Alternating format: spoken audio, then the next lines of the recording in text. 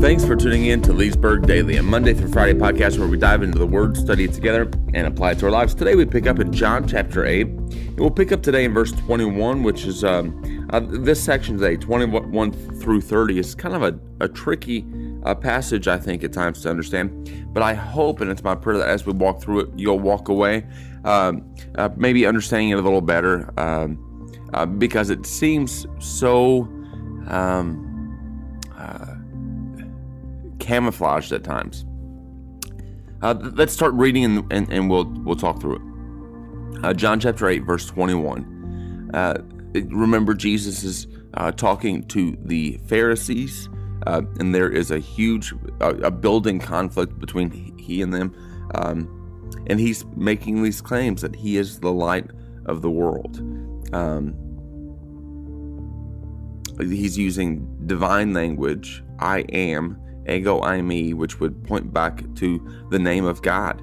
And so he's saying, I am the light of the world, which would have been blasphemous for these Pharisees, for someone to say, which is why they have so much conflict with Jesus. In verse 21, we pick up and it says, then he said again to them, I go away and you will seek me and will die in your sin. Where I am going, you cannot come. So the Jews were saying, surely he will not kill himself, will he? Since he says, where I am going, you cannot come. This is a tricky passage to understand. Here we have Jesus again returning to the theme of his leaving, as he has a couple times already. But now he connects it with his opponent's sinfulness. His departure has implications for them, is his point. And they're going to look for him, presumably for help, but they will die. They will die in their sins. His conclusion is in verse 21, where I go, you cannot come. And this seems to give the reason why they will die in their sins. They will die in their sins because they are not able to go with him to the Father. As we see and have seen and will continue to see, Jesus is the way to the Father. He makes that abundantly clear in John chapter 14. He is the one who takes away the sin of the world. John the Baptist told us that in chapter 1. He is the one who enables sinful mankind to be united with the Father. And in rejecting him, his opponents are cutting themselves off from the presence of the Father. And they speculate and they say, well, surely he won't kill himself. Surely he's not talking about suicide, will he? Now, this is where, again, we're foreigners reading a foreign book in a foreign culture. But we find some help in this in Josephus' writings. For example, Josephus was a Jewish historian in the first century. And according to Josephus, the Jews viewed suicide as consigning a person to the darker regions of the netherworld, because it was, according to the Jewish faith and tradition system, suicide was a crime that was hateful to God because it was an act of impiety toward, quote, an act of impiety toward our Creator. That's according to Josephus, as he writes in the Jewish Wars. And so when Jesus says that they will die in their sins because they cannot go where he's going, they think that he's talking about himself dying in a sinful way. See, their interpretation of his words shows that either they are missing entirely what he's saying to them, or they are hard-hearted in rejecting his message. The reference to suicide ironically applies to them. Think about it for just a second. In a sense in which their unbelief is suicide, and that they're choosing to reject this offer of the light of life, of Jesus' way to the Father. In rejecting him, they're choosing a death. Now let me pause there for just a moment, and I am growing more and more grieved each time I hear about a suicide situation in our community or in our world today. We are so connected with so many places. over the past 2 years, there have been so many ministers that I have known of who have taken their life. We've had suicide that's impacted families here at Leesburg, for sure, and in the greater community as well. Suicide is a heartbreaking thing, but for the faithful Christian, and this is going to be somewhat unpopular, so if you're offended, I'm somewhat sorry.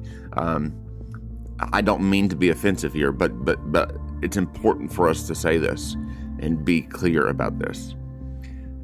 It would be an error, and it would be painting a bad picture to comment about someone after they've taken their life and say comments and phrases like, well, at least they're at peace now. We don't know that, and I'm not condemning someone for taking their life. That's not my job to condemn. But here's my word: we need to be very careful about the vocabulary that we use to discuss someone who's taken their life, because what we don't want to paint is a picture for younger people that says that it is an acceptable pathway to peace. Ultimate peace is not found in suicide. Ultimate peace is found in a relationship with Jesus.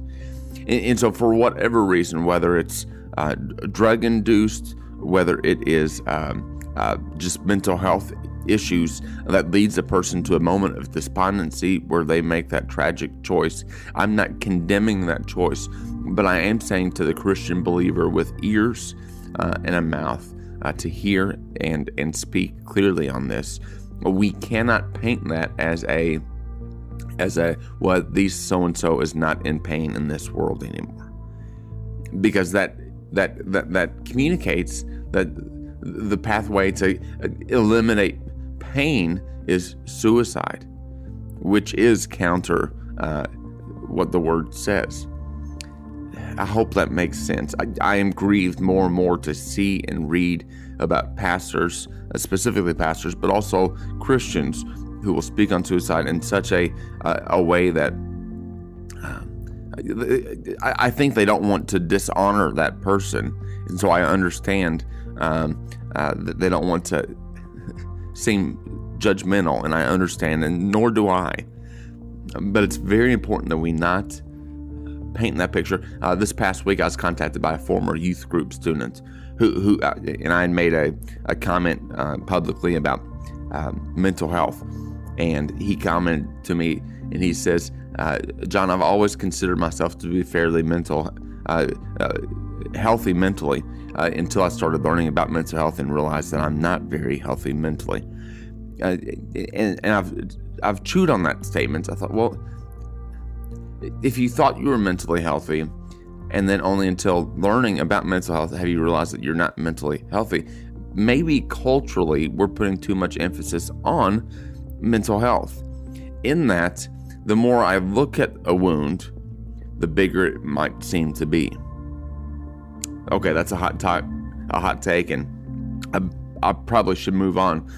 My point is, since suicide came up here, I thought it would be important to comment on it. We have got to be careful with the messages that we are sending our young students. I see more and more young children, middle school, high school age, talking about suicide in a way that is as if it's a prescription to relieve pain, when in fact it's not. It is. The Christian doctrine would teach, much like the Jewish doctrine would be, that it's hateful to God. You are created in God's image, and if you take your life, you are impacting God's created order and method, and you are created with a purpose and with a reason in this life as well as the next. Okay. Jesus doesn't deal with their reference to suicide. We'll move on before I really upset, and I hope I haven't offended anyone, but we'll move on.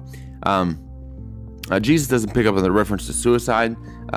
Here, the mercy of God is refusing to be deflected by human perversity or hardness of heart. Instead, he repeats his witness in a different language. He says in verse 23, he says, you are from below, I am from above. You are of this world, and I'm not of this world. What was implied earlier is that they judge by human standards, and now it's expressed quite clearly. Jesus and the Jews are not in the same sphere. Jesus has come from God and is bringing God's own presence in our midst, but they have no openness toward God. Jesus is speaking of states of being, of core realities, of existences. He has come into the world in the fullness of humanity, but unlike them, he's not of this world. He's not bent by society, by culture that exists apart from God. He is above this world, and he's able to help this world because he is not of this world. In saying that he is from above, Jesus contrasts himself with every other agent of revelation. He is not simply a human being who has achieved enlightenment. He is not simply a human being who has come to share what he has learned. His point of origin is not of this world to begin with. He's a human being just as we are, but there is more to him than that. This claim that in the light of Jesus, that his use of I am reveals his two natures, as we've talked about. He's the Christ, but he's also fully God. He's fully human and he's fully God. I like to think of it this way because it helps us quite a bit. Why is Jesus able to do the miraculous things that he does? Walk on water and heal and tell the storm to stop. How is he able to do those things? I'm convinced that it's not because of his godship, his divinity. I don't think Jesus used his God powers, if you want to say it like that, while here on this earth. Hebrews says that he was made like us in every way. He lived like us in every way. The only difference being this: Jesus is fully human and fully God. You and I, listener, we are fallen human. See, we are born with this sin nature that constantly tries to tie us down and binds us until we surrender our lives to Christ. He is fully human. We are fallen human. And so Jesus, here he concludes by spelling out his identity.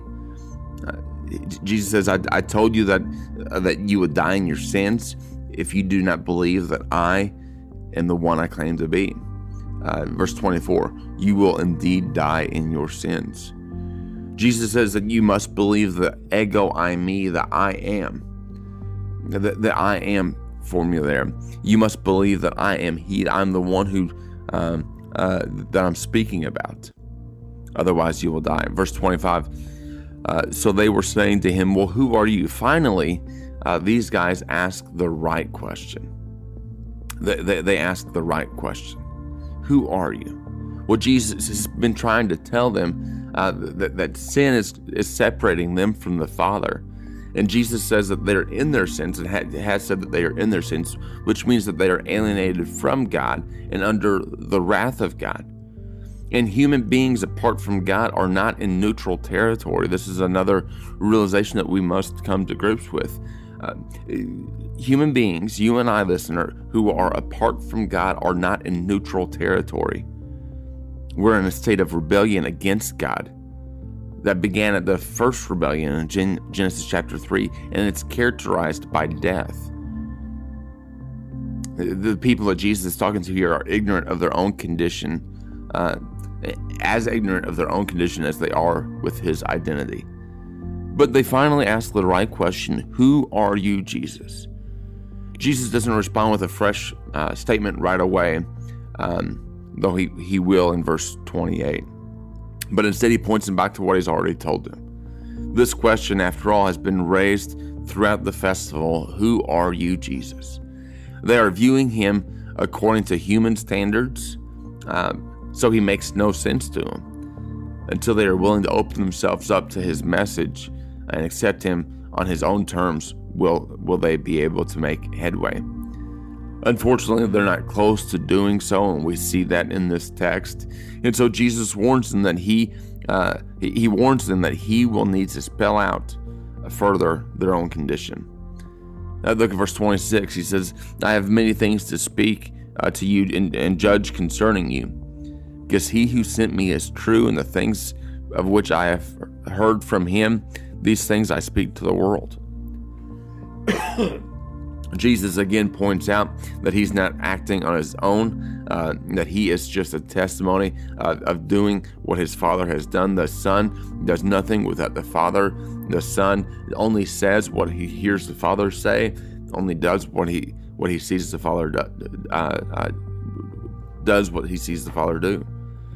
They still don't understand what he's telling them about the Father, and so he speaks more clearly. They will know that his identity when the Son of Man is lifted up. Look at verse 28. And they still don't realize what he's speaking about, and speaking about the Father in verse 27. So Jesus says, when you lift up the Son of Man, then you will know that I am he, and I do nothing on my own initiative, but speak the things the Father has taught me. And he who sent me is with me. He has not left me alone, for I always do the things that are pleasing to him. Jesus concludes by saying, when I am lifted up, and that's a very specific word that he's using there. It could very well mean exalted, but it also has this meaning of being physically lifted up. And I personally believe that this is an illusion, a foreshadowing of when Jesus is lifted up on the cross. Jesus is basically saying here, when I am lifted up, when I am lifted up on that cross even, you will come to realize that I am he. Again, he uses that ego eimi, that name for God in that formula there. The idea is probably that they, at that point, will see the brightest light that Jesus has been claiming, I am the light of the world. They will see with the brightest light in their hearts. It'll be revealed to them. And then the question is, will they embrace or reject Christ as God reveals? Verse 30 ends then. Jesus says, well, let me point this out as well. Verse 29, he says, he who sent me is with me. I'm not alone. I always do the things that are pleasing to him. At this point in Jesus' ministry, many people have left Jesus. Many of his disciples have forsaken him, have moved on. And so they might look at Jesus and they might say he's a loner, a lone wolf.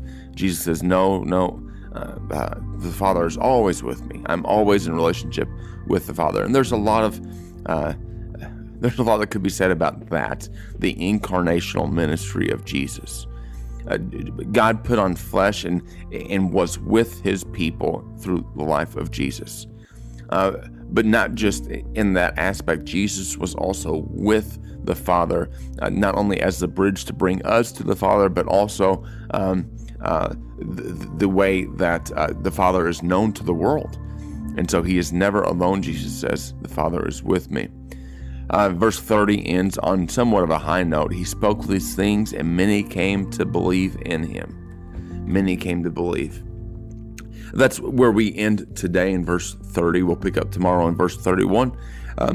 But some of the challenges that we see in this text are the importance of realizing that as we look back in this text, Jesus covered many things. We see the hardness of heart. We should be challenged. Do I have a hard heart concerning Jesus? Or do I embrace the conviction that comes with the Holy Spirit? We also have that note that we touched on when it comes to suicide and our response, and a Christian response to that, a careful response to that. We also see the acknowledgement that each man and woman will have to come to a conclusion to either accept or reject. In fact, we know that a person who is not connected with the Lord is not in a neutral stance. In fact, Jesus tells us here in this passage and elsewhere that they're not neutral, they're not in neutral standing, they are in opposition to. And that should be a warning, a challenge, a conviction, a thrust for us to make Jesus all the more known in our worlds. Thanks so much for listening today. Tune in tomorrow as we continue and pick up in verse 31 of John chapter 8. God bless. Take care.